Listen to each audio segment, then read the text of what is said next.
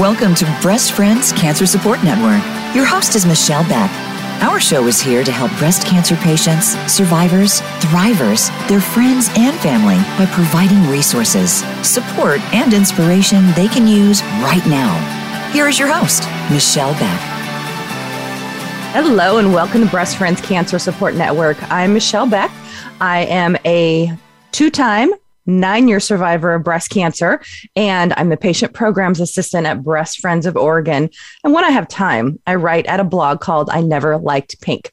So thanks for joining us today. We are talking about a subject that I don't know a lot about. So for those of you who listen regularly, like, Michelle's awfully quiet today. And it's not because I'm not interested. It's because I don't know a lot. So I think it's great to have our guest here today. And I'm so excited to share her with you. Her name is Rachel Pension Lind. I apologize, Rachel. I should have asked how to pronounce it. Was that close? It's close. It's pension. It's easier pension? Than it looks. Okay. I was going for the French version. So she is the senior manager of site operations at Clara Health. And we're going to talk about clinical trials today because I think it's so important. And the whole process of clinical trials can be really challenging and overwhelming if you don't know what is going on. And so that's why Clara Health, Rachel's company, was established. It's a health tech company which eases the burdens placed on patients and caregivers who are really trying to get in the clinical trial process to learn about them and figure it all out. And so for me, my both times my cancer was fairly cut and dry, standard, boom, boom, boom. Wasn't really any need for me to participate in clinical trials. So I just think it's great that we're here to share this today. So Rachel, welcome to the show. Can you tell us a little bit about yourself and how you got into this field? Because it seems really specialized. Yeah, thanks for the intro, Michelle. As you said, I'm the senior manager of site operations at Clara Health. And so what that means is that I work closely with sites that have clinical trials going on at them. And what a site is a hospital, a doctor's office, clinics, anywhere that a clinical trial is taking place. So I work closely with them to make sure things are going smoothly at their site with patients and anything on the back end, those sorts of things. Mm-hmm. And how I got into this field, when I graduated college, I graduated with a bachelor's in biology, and I needed a job. And so I started working in a lab, actually here in Portland at OHSU, that did research on cancer, and it was primarily breast and ovarian cancers. And that was working in a lab, like doing the bench research is what we call it. So like preclinical, not working with patients. And that was interesting, but I realized that it wasn't really what excited me. I wanted to work in kind of more of the patient field. And the lab that I worked in, our principal investigator, so the person who ran the lab, also worked in a lot of clinical trials. And so I started to get involved in some of the ones he was doing and, expressed interest in that and started kind of working on those within his team. And then moved within OHSU, working on different clinical trials in a different department, and then kind of came to Clara Health about a year ago. So that's sort of the short story of how I got involved. Got it. So can you explain actually what the definition of what a clinical trial is? Yeah. So kind of basic at its core, a clinical trial is a medical research involving people. So I mentioned that I worked in a lab in preclinical. Mm-hmm. So that's when it's not involving people. But once we start talking about clinical trials, it's research involving people. They basically show us what's effective in medicine and healthcare.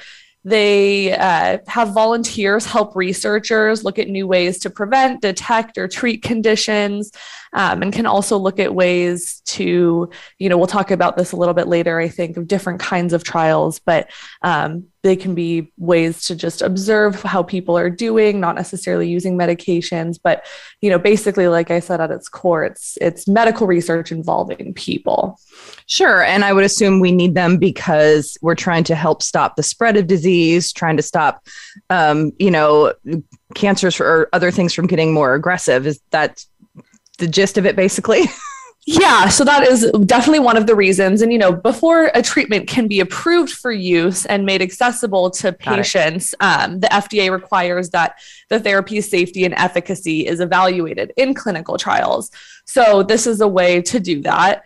And it also can make new treatments available. So even if there's a treatment that's maybe fairly effective for treating something, there might be a lot of side effects. And so clinical trials can help us find new ways to treat diseases and new ways to use medications that are already approved for one thing for something else. Well, I really hope they continue doing them on the medication that I'm on because, man, the side effects suck. Yeah. And that's exactly one reason. It's like, hey, maybe it's effective, but the side effects make it so that people don't want to take it. And so sometimes they'll do combination therapies and see if those work better, or just finding if there are better ways to do things than what we have right now. Got it. Totally makes sense. What are the different phases of trials and how are they conducted safely? Because I imagine there are risks. Totally. So trials are run in multiple steps and they're called phases and they build on one another. And each phase helps to answer different questions. But the safety and efficacy is always being looked at no matter what phase we're in. So a phase 1 trial is the first one. And it's basically, its main use is to find out if a new treatment is safe for people and also to help hone in on the proper dose. So there's less of a focus on efficacy, less of a focus on if it's actually working for the intended purpose, although that's still looked at, but safety is the main purpose. And I should say too that before we get to a phase 1 trial, there's lots of research on cells, on animals. It's not like we're like, just try this and see if it's safe on people. Like there throw it against the wall and see if it sticks. Right. Like there has to be like a good reason to think it's safe in people before we go into this. This phase 1 can also help figure out the best method of giving a drug in some cases. So like IV or by mouth, just depending. So phase 1s are generally about 15 to 50 patients. So smaller. Okay. And they're often called, or they often use something called a dose escalating model. And so what this means is you're kind of placed into cohorts of X number of patients. So, say if there's 15, it's often 5, 5, and 5. The first 5 will receive a low dose. And then once all 5 of those patients have been in the study and gotten the medication, they'll look at the data, make sure that it's safe. And then the next 5 will receive a slightly higher dose. And then the next 5 slightly higher. So sometimes they do that dose escalating model to kind of see. And they can also then look at if there's different side effects that come up at different doses. And if they find that one dose isn't tolerated super well, then they don't go to the next one, so they can adjust. And in a phase 1, there also won't be placebos at all. So phase 2 then focuses more on effectiveness. Side effects are still closely watched. And like I said, safety is something that's looked at the entire time. But phase 2's, main focus is this drug or is this intervention, not always a drug, effective? They're generally less than 100 people. And they usually use the dose and method found to be the safest and most effective in phase 1. Usually everyone gets the same dose, but occasionally there will be groups getting different doses or using different methods. Like maybe one group will take it by mouth and one group will get it intravenously to kind of see the balance of safety and effectiveness. Again, there's not usually placebos in a phase 2. And because there are more patients in a phase 2 than a phase 1, we might see less common side effects come up that weren't necessarily observed in a phase 1 trial because, say only 1% of patients have a certain side effect, that's 1 in 100. If we had a trial, that would be me. There you go. If we had a trial with 15, we might not have had you in it. Right. And so that, might be something that doesn't come up until phase 2. So again, safety and side effects are still watched very closely. In a phase 3 trial, the new treatment is compared with the standard treatment generally. Okay. So these usually have hundreds of people in them. And this is usually where we have a split into groups. So there could be like a control group and a study group. Those are maybe some words that people have heard when you hear about clinical trials. And this is where also placebos can come into play. Generally, they won't. I think we'll talk about this a little bit later too. Generally, they're not really used very much in cancer clinical trials because of it has to be ethical to use a placebo. You can't just say like, you don't get treatment. But sometimes what can happen is there could be a group, for example, that receives standard of care plus a placebo, or the other group receives the new or standard of care plus the new treatment. There can be some things there, but in a phase 3, patients are randomly assigned to groups, and this has to be random. The doctor running it doesn't get to decide, nothing like that. It reduces bias. You don't want to have, their doctor's neighbor is in the trial and they get the new treatment. Right. I think we've all seen this on Grey's Anatomy. Yeah. Oh my gosh. Yes. I was going to say that. And I was like, well, I don't know if anyone knows. Right. So that's like totally bad. 100%. That's like not allowed at all. As we know, because she got in trouble on Grey's Anatomy. But so patients are randomly assigned to groups, and then they'll be either getting the standard of care or the new treatment.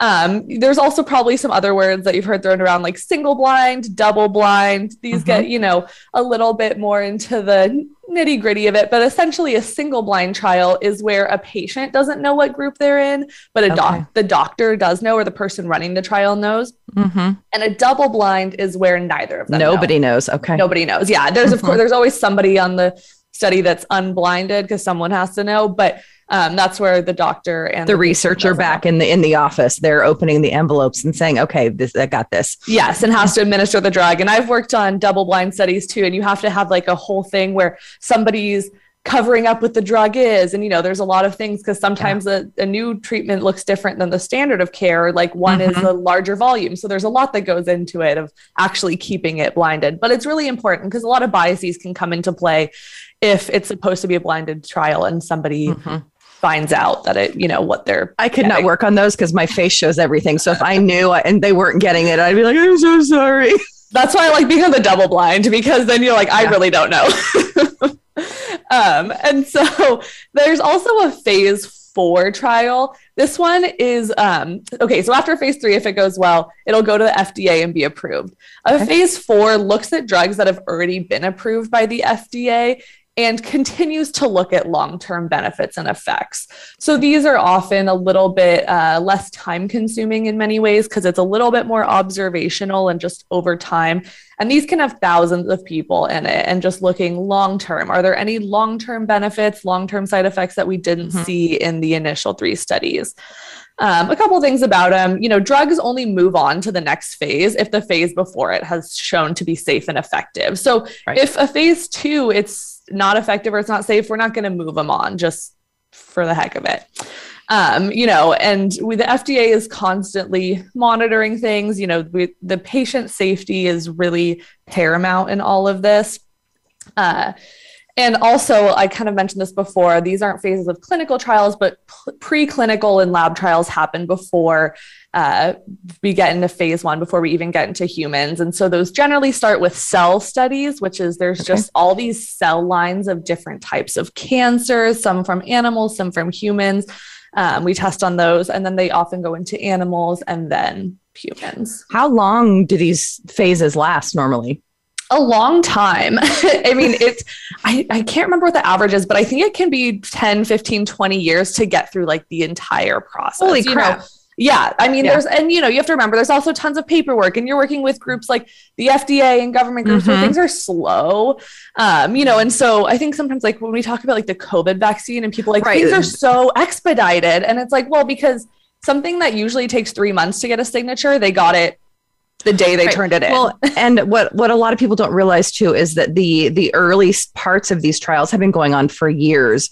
And that's why all of the people who aren't so on board, they're like, well, it just appeared overnight. Well, no, it actually didn't, because it's based on so many other things. Exactly. So science, #science. Yeah, exactly. No, you're right.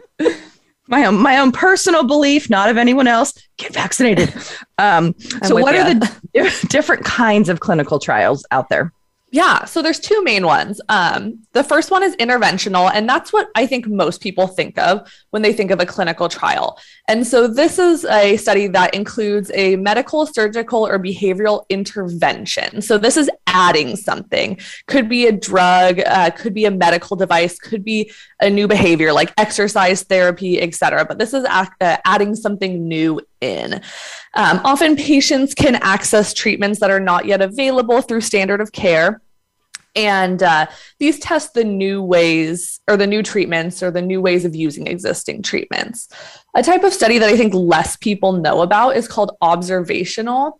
And this is generally something where they won't have the patients in the trial change anything, but they'll just be observing the patient, their health, whatever metrics they're looking at to observe or to either learn more about their condition, learn more about whatever treatment they're on, learn more about something that they're already doing in their life. But basically, intervention is adding something new, and observational is just watching what you are currently doing. Got it. Now, we were going to take a break here in a minute, but I have one question before. What kind of consent do people need to give for trials? Like, how much information are they given? And is there some stuff that's held back? So no, there should be nothing that's held back. And this is kind of, I have a lot of information I can give you on this. So we might have to go into after break on this one. But, some people I think that informed consent is just getting a signature on a consent form, but that's just a piece of the process. True informed consent means that the patient fully understands the trial and what they're signing. One thing when I was actively getting people's consent when I worked in my previous job was that a patient should be able to summarize the trial back to you. They should be able to understand it that well because they need to know what they're signing up for. Right.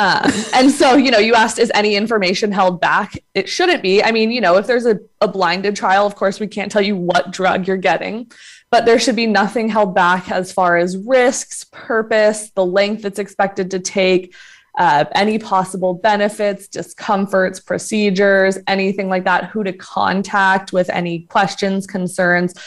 You should be given any and all information. And you should also know it's voluntary and that you can leave the trial at any time. Just because you sign a consent doesn't mean you're in it and can't leave.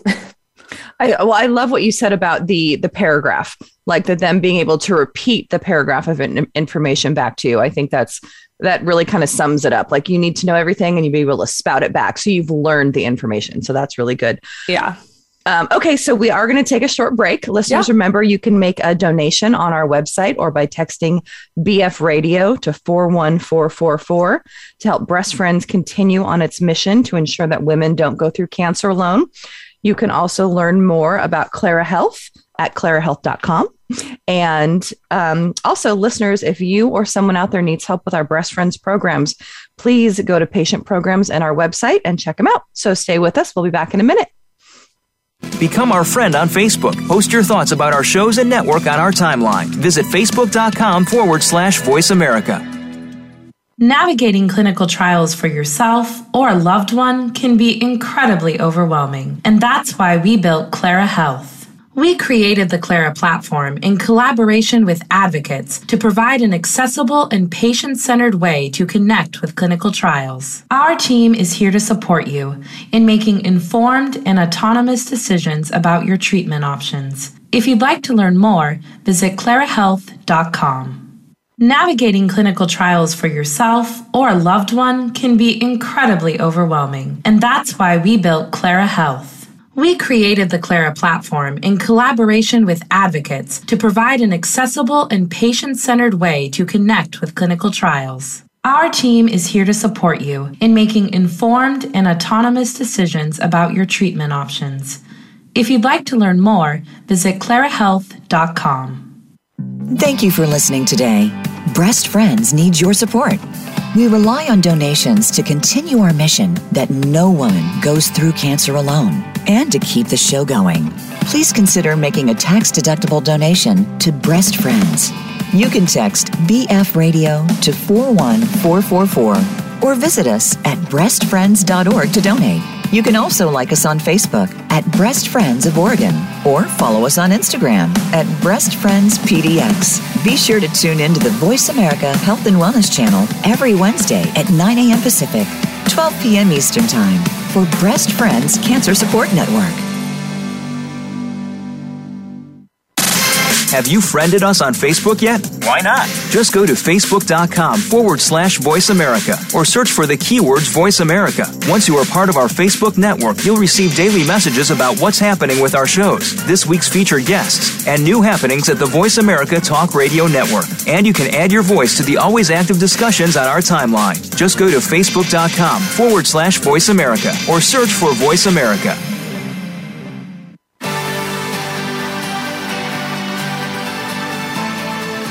You are tuned in to Breast Friends Cancer Support Network.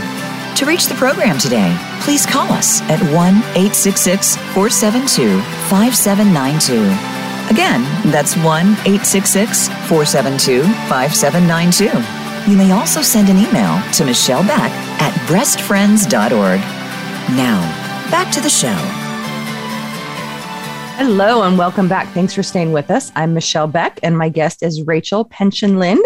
She's the senior manager of site operations at Clara Health.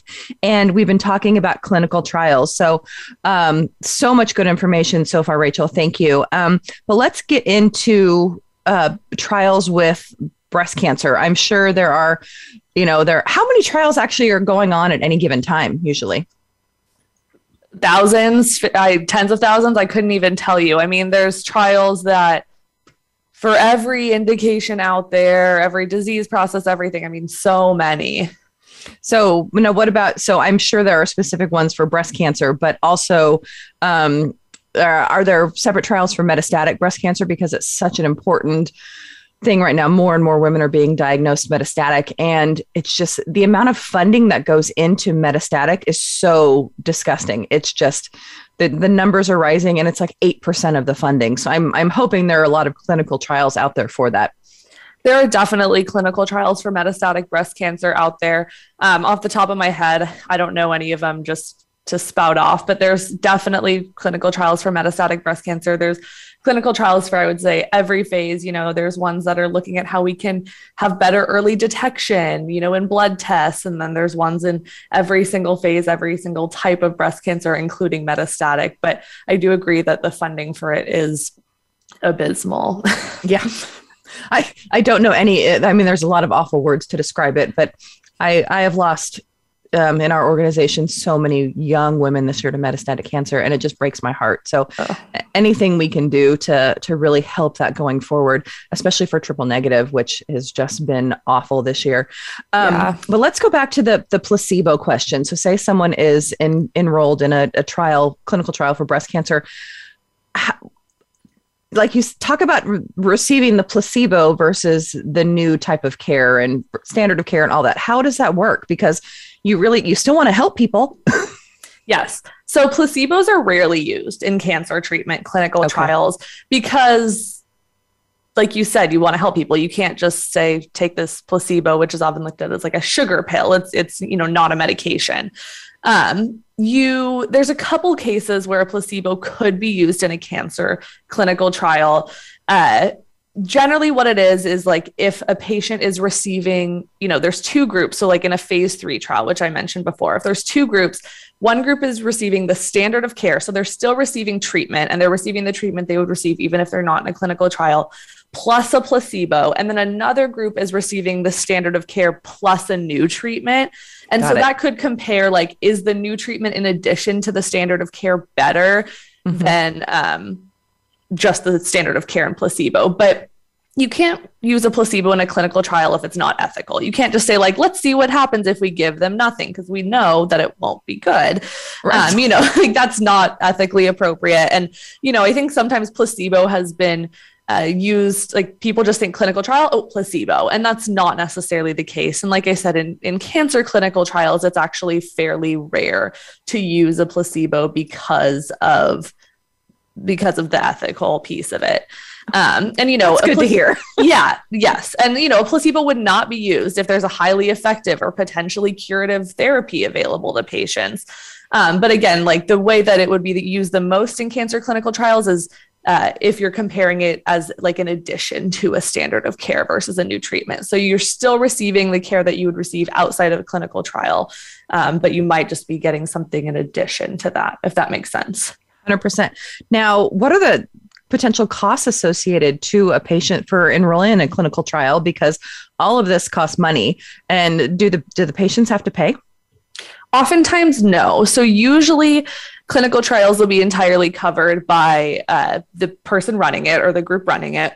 Sometimes or oftentimes, things that are standard of care, like blood tests and things that you would receive even if you weren't in the trial, will still be covered by insurance. Okay. Of course, we run into issues if people don't have insurance, and you know that's a kind of, you can get into like very specific case scenarios, which we won't do here. But if you're receiving something in a clinical trial that isn't standard of care, that's usually entirely free to you, and it should be covered by the trial. There are some exceptions, and that's trial specific, but all of that would be disclosed to you like when you're doing the informed consent process. So you should know if there would be any costs associated with any of the trials that you'd be doing or any of the treatment you'd be getting. Another thing is there could potentially be extra visits if you're in a clinical trial. So if, for example, you live far away, you know, you have to travel, parking, those are all questions too. Some trials will cover travel costs for you. Some will cover food, you know, parking, those sorts of things, and some don't.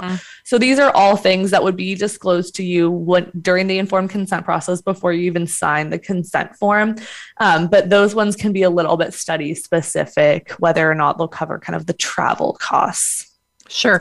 Now, if someone is interested in participating in a clinical trial at no matter what stage they're in their cancer treatment, and their oncologist doesn't mention it, how do you know if a trial is right for you, or how do you find something? Yeah. So, you know, if your oncologist doesn't mention it, you can always bring it up to them. Say, you know, do you know of any trials that are going on? Clara Health also has a great free resource. So clinicaltrials.gov is the place that people have always gone. That's not Clara Health. That's just sort of, that's where all the clinical trials that are going on are listed. That's like at any time, but it's a really clunky website and it's very difficult to navigate. Even if you most of the government websites are. Right. Even if you are computer savvy, it's, you know, difficult to navigate. And then if you're not, then I don't even know how anyone would do it. And so that's sort of one of the things that Clara Health is trying to, you know, make clinical trials more accessible. So we do have a free resource that you can go on and talk to people from our team, and they can help find clinical trials. If it's not a trial that we're specifically working on, you know, we can't do any of the screening and stuff, but we can always help direct you to the contact they have listed. So those are ways that you could find them. You can always look to, like, at your, you know, oncology center, a local hospital, they generally have, you know, like OHSU is our local one. You can look up OHSU clinical trials, and they have a page that has all of them listed that they have going on. So those are a couple options. Nice. Now, for me as a survivor who would want to help, how would I be a part of a clinical trial to help future patients? Yeah. So there could be a lot of different ways. So I know you mentioned that you're on a medication and have side effects that are very unpleasant. Sounds like, you know, there could be observational studies for those. So those would be like looking at, you know, just how you're tolerating that medication, side effects. You know, don't know if there's actually one going on for that, but that's just like an option of things. There are also lots of trials for survivors looking at either observational or interventional things. I've heard of ones, you know, for interventional, for example, having behavioral changes, like potentially there's been, I've seen mindfulness ones. So things like meditation, therapy, exercise, yoga.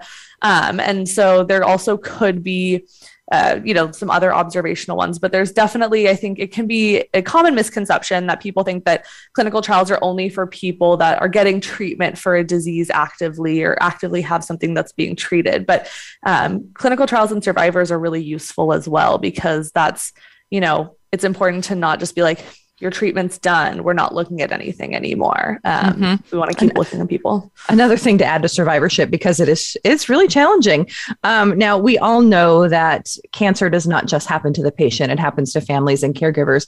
How can caregivers give the support to their family members or friends who are going through a trial?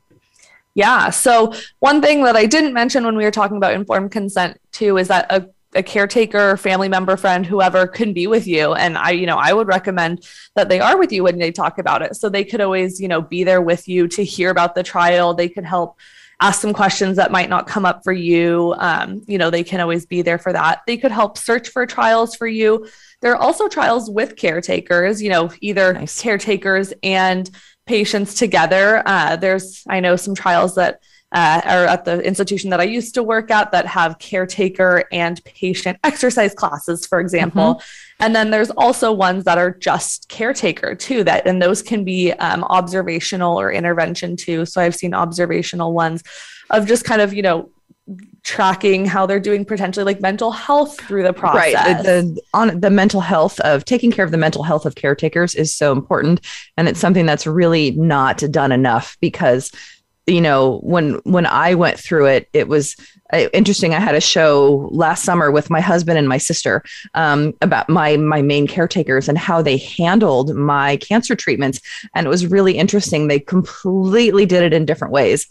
My husband, former military, very cut and dry. This is the way it was like, okay, we're going to do this. This is what's happening.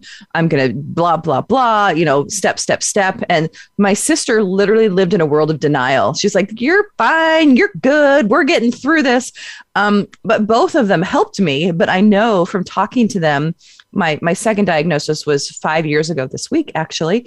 5 years. Woo, woo. Congrats. But it was really interesting talking to them later on at this point to find out how it affected them and how they process. Like my sister actually spent a lot of time talking to her therapist about it because she was always super positive with me, but then the reality, she went back to her therapist and was like, this is awful. Like she's my person. How do I get through this? Whereas my husband, he was so used to processing and compartmentalizing that he just powered through. Yeah, it's funny. I mean, funny is probably not the right word, but seeing how people deal with it differently, but there's a lack of support, I think, for caretakers along the process. And we just kind of throw them in and say, figure it out. Right. And so your husband and sister clearly figured it out in their own way, but that doesn't mean that it was right that they didn't have more support throughout the process. And it's fantastic that your sister had a therapist to at least like talk to about it. But if we had more resources, like, in the oncologist's office, like that should be something that's like, okay, you've been diagnosed and here's how we're going to support you, but also here's how we're going to support your caregiver. And so clinical trials, are a great way to start to, talk about the different things that we can do and figure out what is actually beneficial. Sure. And I imagine that is the main point of doing the clinical trials is helping future patients. I mean, yes, it can help us with our treatments going forward, but with the time frames that it takes, like if it can take years, like I have 5 more years on my medication because I'm on the 10-year plan because I've had it twice, same type, blah, blah, blah. But so for me, it's not really going to help, but for others out there, for the younger women and, people are going to get diagnosed in the future, I imagine that's why we want to do these things. So both, yeah, yes, like definitely wanting to help future people that have the same diagnosis as you. That's definitely a big reason. And I think too, like some people think that clinical trials won't help them and will only help people in the future. And that's not necessarily true, especially with, metastatic patients too, probably. That if they find another kind of treatment that they're on, that's really going to help prolong their life and their quality of life. That is a huge bonus. Yeah. And, things like observational studies, obviously those things are probably more to help people down the line because they're not actually having interventions. But for trials where people are trying new medications, new devices, new behavioral interventions, those can help people during the trial. And that can also give, the people that are in the trial access to medications or things like that wouldn't be normally accessible because they're not FDA approved yet. So it can help you while you're doing it, and then also can help people down the line as well. Totally makes sense. Now, we talked a little bit about this and can you actually give the landing site for your free resource of the clinical trials at Clara? So if someone wanted to get started on that, because yes, you can go to clarahealth.com and search, but and the clinicaltrials.gov, are those the two? Well, obviously Clara, yes, but other than clinicaltrials.gov, which is hard to navigate, how do you just Google that shit? Sorry, that's our phrase in my house, GTS. That's funny. I love that. So with the Clara Health one, you can Google Clara Health or go to clarahealth.com, and in the top right corner it says find a study. And so that's just what you'd click on.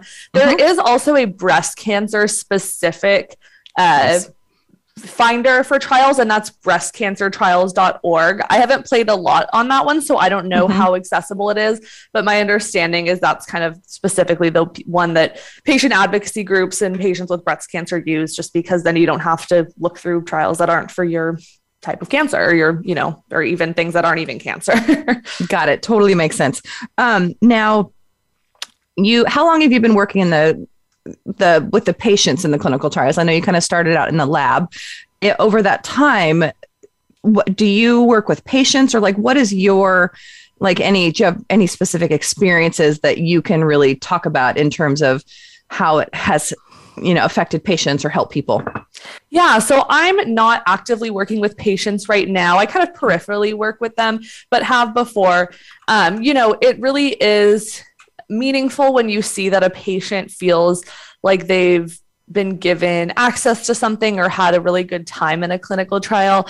Something that stands out to me, and this isn't actually related to the cancer clinical trials that I worked on, but is related to just sort of patient centricity around trials, is that I worked in the anesthesia department for a little bit and worked closely with an anesthesiologist who was specifically trained in obstetric anesthesia. And so we had some trials on labor and delivery. And I worked on some that we were in C-sections, and the thing that we didn't happen until after the baby was out and after the placenta was out. So we kind of just stood around for a while, and I would always offer to take pictures with the parents, either phone or camera. And they would always be so happy, oh my gosh, thank you so much. Because everyone else in the room has a job. They're giving you your anesthesia, or they're getting the baby out. They're not give me your phone, let me take a picture. But I was just kind of a warm body in the way. And so I'd be give me your camera, let me take pictures. And they were always so happy. And it was always fun for me because it's, it's exciting to see people become parents. It's a happy time. And it was just such a fun thing, and reminded me sort of these are people, it's just a good reminder of these are people in your trial, and the patient centricity and what can I do for them? I didn't have to take pictures for them, but why not? And how can we make it a better experience for them and remind ourselves that they are people and they're patients, and, they're important. We have to keep that in the front of our minds, I think. Okay. Side note. Always love my anesthesiologist, my best friends. I had, one time I told an anesthesiologist, thank you for the best nap of my life, over and over and over after I came out of anesthesia. I don't remember it. I was just told that. Well, Rachel, we do need to take another quick break. I want to remind listeners out there, if you would like to be a guest or send me your story of what inspired you, what helped you through your cancer, or how your life has changed for the better, please email me at michellebeck@breastfriends.org. Stay with us. We'll be back in a minute. Become our friend on Facebook. Post your thoughts about our shows and network on our timeline. Visit facebook.com/Voice America. Navigating clinical trials for yourself or a loved one can be incredibly overwhelming, and that's why we built Clara Health. We created the Clara platform in collaboration with advocates to provide an accessible and patient-centered way to connect with clinical trials. Our team is here to support you in making informed and autonomous decisions about your treatment options. If you'd like to learn more, visit clarahealth.com. Navigating clinical trials for yourself or a loved one can be incredibly overwhelming, and that's why we built Clara Health. We created the Clara platform in collaboration with advocates to provide an accessible and patient-centered way to connect with clinical trials. Our team is here to support you in making informed and autonomous decisions about your treatment options.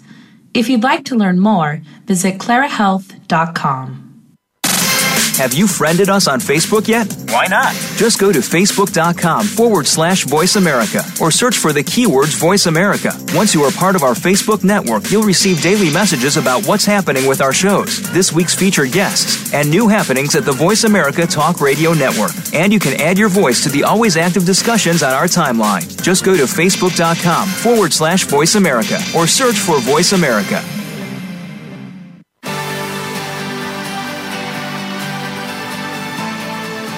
You are tuned in to Breast Friends Cancer Support Network. To reach the program today, please call us at 1-866-472-5792. Again, that's 1-866-472-5792. You may also send an email to michellebeck@breastfriends.org. Now, Back to the show. Thanks for staying with us. I'm Michelle Beck, and my guest is Rachel Pension-Lind, Senior Manager of Site Operations at Clara Health, who really make clinical trials easy for those of you out there. So if you're interested, please check out their website. We're talking about why it matters to breast cancer patients and survivors and what we can do to help with and all the ins and outs. Rachel, what are some of the common assumptions that you think people make about trials that are true or not true? Yeah, that's a good question. I think one is that once you agree to participate in a trial that you can't change your mind. That's not true. Informed consent is an ongoing process, and it means that you can change your mind at any time for any reason. You can say like, hey, you know what? This was working for me and it's not anymore, and that's okay. There should be no coercion to stay in a study if you bring it up. It's really helpful if you are in a trial and decide to leave to let them know, and also to maybe give them a little bit of insight why, just because say they have like 10 people who leave and it's all because the time commitment's too much and no one tells them, then they can't make any changes. But, there should not be any like, are you sure? Why? Blah, like no coercion. Again, also I mentioned this before, like I'm nervous I'll receive a placebo. That is sometimes true and sometimes not. But I think how we talked about that, like you wouldn't receive a placebo and when there's a very good treatment available, that's not something you can only receive a placebo when it's ethical. Now, are there ever therapists or counselors involved in the process that the patients can talk to about their fears or anxiety about the trial or what they're going through? That's a good question. So in my experience, there hasn't been like therapists or counselors on the kind of staff of the clinical trial. That would be something that I would love to see happen more. Huge proponent for that, because so many people don't have others to talk to. And especially if they're going through something like this, I'm a huge proponent of therapy and getting out those emotions. And a lot of times families and caregivers, while they might be supportive, they don't understand exactly what is going on. Which is why we're huge advocates of finding, if it's not a therapist or a counselor, find your tribe, find your group who you can talk to. Which leads me to another question. Do patients in the trials, can they connect with other patients, or are they usually kept separate? That's a good question too. Oftentimes they're not actively placed together, but if it's something that you would be interested in, it's a possibility. I think also for trials, like for example, for breast cancer, other types of cancers, that would be something that would potentially be more common. And that would definitely be something that you could ask either the study staff, the principal investigator, so like the doctor running the trial, or just another member of the study staff, like, hey, could I be in contact with other people from the trial? You could also, offer up like, can you let people know that I want to be in contact? They would have to, kind of be the in-between at first to make sure, not just like, here's everyone's information. Right. But that would definitely be something. And I think that could be helpful for support as well. And, I'm a huge proponent for therapy for everybody, but I think sometimes too, if you were at like a large institution, you might be able to request you speak to like a social worker as well. But that would be one of the things I would love to see, is like a therapist on staff for a clinical trial to be able to talk to patients. I mean, obviously I know 2 years into a pandemic, we're really in short supply on therapists, but something to look forward to, because the pandemic will end. Yeah. Right. Yes, exactly. So what do you wish more people knew about clinical trials? Like because I think the knowledge is power, thank you, Schoolhouse Rock, but how do you get the word out there and to really clear up any misconceptions, or, what do you want to tell more people? Yeah. I want to tell people that they're not just a last resort. I think clinical trials are often looked at as like, I've tried everything and I'm going to a clinical trial as a last resort. That's not always the case. They can be really, really early on. And, like we've talked about all the different kinds of trials. Also that you as a patient have power in the clinical trial. I think that, in the medical field in general, there can be a power imbalance where the patient feels like they can't speak up. I'm sure you know that. Yes. And I'm sure most of the listeners here know that as well. And especially in clinical trials, I think people can feel like, I feel like a guinea pig. Like, I feel like I can't speak up, but that's not the case. Like, you have power in the clinical trial. A clinical trial doesn't happen without patients. And, I want people to feel empowered to speak up if they feel like there's something that's funky, and, ask questions. Like, you should feel empowered to know that you don't need to just do what you're told without speaking up and asking about it. Like, I think that that's one thing I really want patients to realize, like how much power they have, and to take that back and like feel empowered. I just keep saying empowered, but it's so true. That's one thing we talk about all the time, is being your own advocate, because there is something that's called the good patient syndrome. So we go into the office and we're with our medical team and our oncologist, and there's that part of the brain that's like, okay, my doctor knows what's going on. They've studied this. They've been a doctor for so long, and they're going to ask me these questions, and I'm gonna be like, okay, yes, I will do whatever you say. And yes, we should trust them and believe in them. But if something seems odd to you, ask questions, get second opinions. And just because they are your oncologist or someone on your medical team does not mean that what they're talking about is right for you. And especially they are human. And especially with, hey, that's the beauty of live podcasting and like my hands. Any day I expect my screen to fall over, my dogs to come in and jump on me, and my son to come in. So those are the good times. They're just humans too, right? Like, we should trust physicians and scientists and stuff, but you also need to feel like you're being listened to and you're being heard, and not everyone's right for everybody. Like, maybe that doctor it doesn't mean they're bad at their job, or they might not be a good fit. And that's the same, I imagine, with clinical trials. You can go in, you can learn about it. And as you said, at any point in the process, you can be like, this is no longer for me. And, hopefully you give them the knowledge of why it doesn't work for you, and then you can move on. Yes. Because I remember so many patients who would tell me, oh, I'm so sorry, this just doesn't feel right for me to do right now. I'm like, that's fine. Don't apologize. Like, thanks for letting me know. Really, we have so much going on, whether it's in treatment, post-treatment, doing a clinical trial. And yes, if you're in active treatment and you're really trying to find something that will help you going forward, great, but that still might not be right for you. The side effects might be too much, or the emotions of it. And, even post-treatment, it's like you said, you're not locked in. This is not prison. This is a choice, and you're doing it to help yourself or others, but you don't have to. So being your own advocate and really saying, I am important here, listen to me, answer my questions so I can make the right decision. Yeah. And I think some people feel too that, like, the notion of this clinical trials to help other people down the line, some people feel like, well, then I should do it because I should want to help people that come after me. And it's great if you want to, and you feel like great, but you don't have to.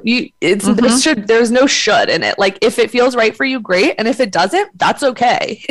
You have to be kind of all in on it, and or not all in, but you have to feel right about it.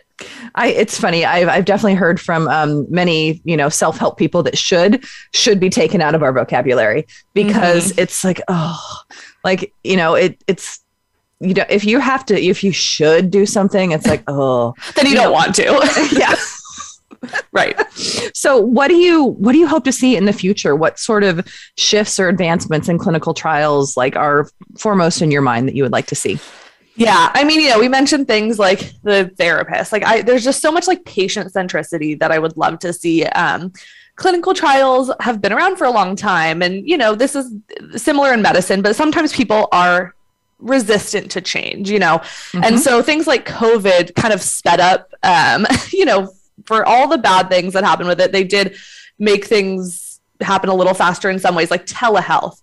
A lot of people were really, really, really resistant to telehealth and clinical trials too. And so I hope that that's something that becomes more available when you just have a visit that you don't have to have any tests done, or, that can be done via telehealth. It's so much easier for a lot of patients, particularly if someone's rural, has to travel a long way. That would be great. Or being able to do home health, or allow patients to see a physician or somebody closer to them. Making it more accessible for patients, a lot of the appointments are 9 to 5.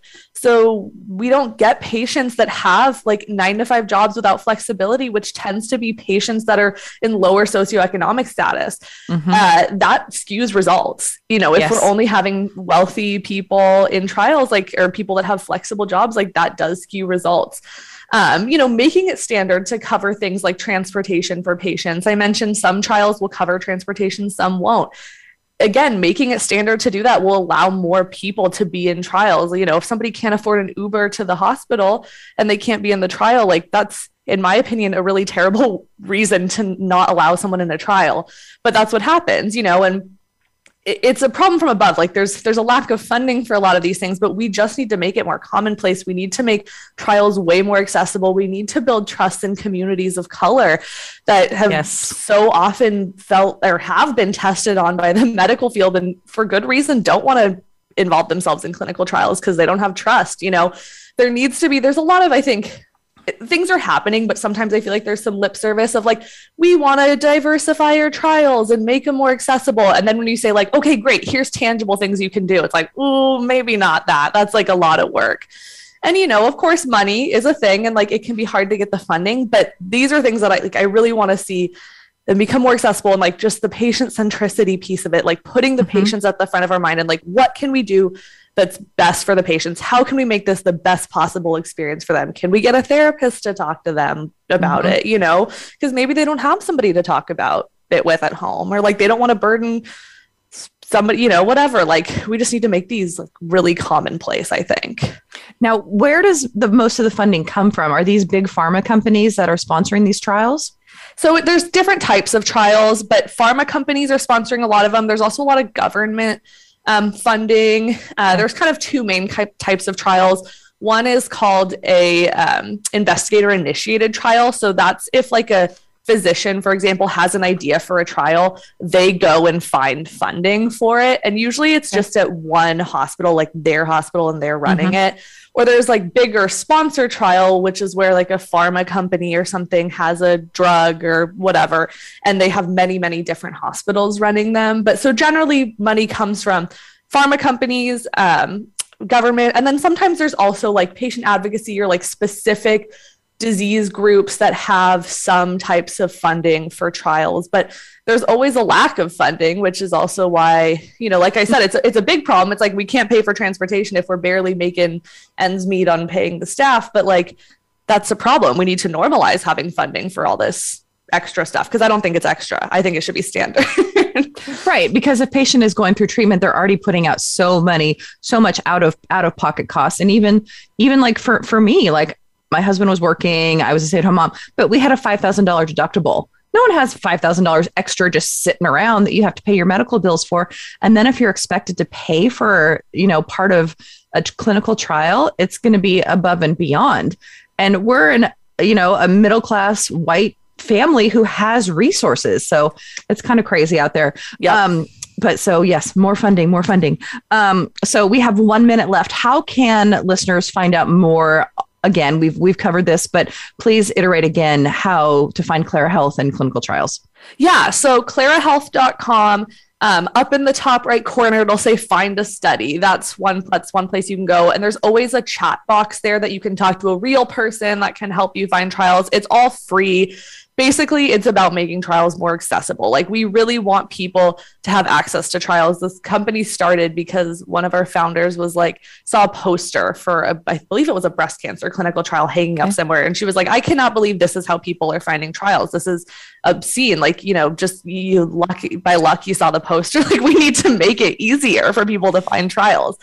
I mentioned breastcancertrials.org is another website that's specific for breast cancer. If you want to do a little bit more of your own searching, talk to your doctors, talk to your oncologists. A lot of times they do know, even if they're not necessarily bringing it up, they often are privy to trials. And, you can always look on the website of your local hospital as well. Again, you have to do a little more digging yourself, but those are all different ways of looking. Perfect. Rachel, so much good information today about clinical trials and Clara Health. And reminder, patients, be your own advocate. So again, listeners, thank you so much for being here today. If you or a loved one need our services, please visit breastfriends.org. You can make a donation on our website or by texting BF Radio to 41444 to help ensure that women do not go through cancer alone.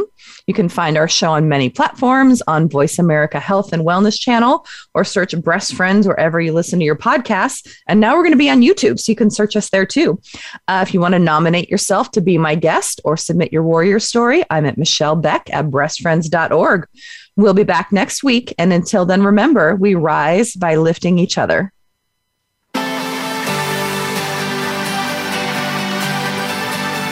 Thank you for listening to Breast Friends Cancer Support Network. Please join Michelle Beck again next Wednesday at 9 a.m. Pacific, 12 p.m. Eastern Time on the Voice America Health and Wellness Channel. We rise by lifting each other.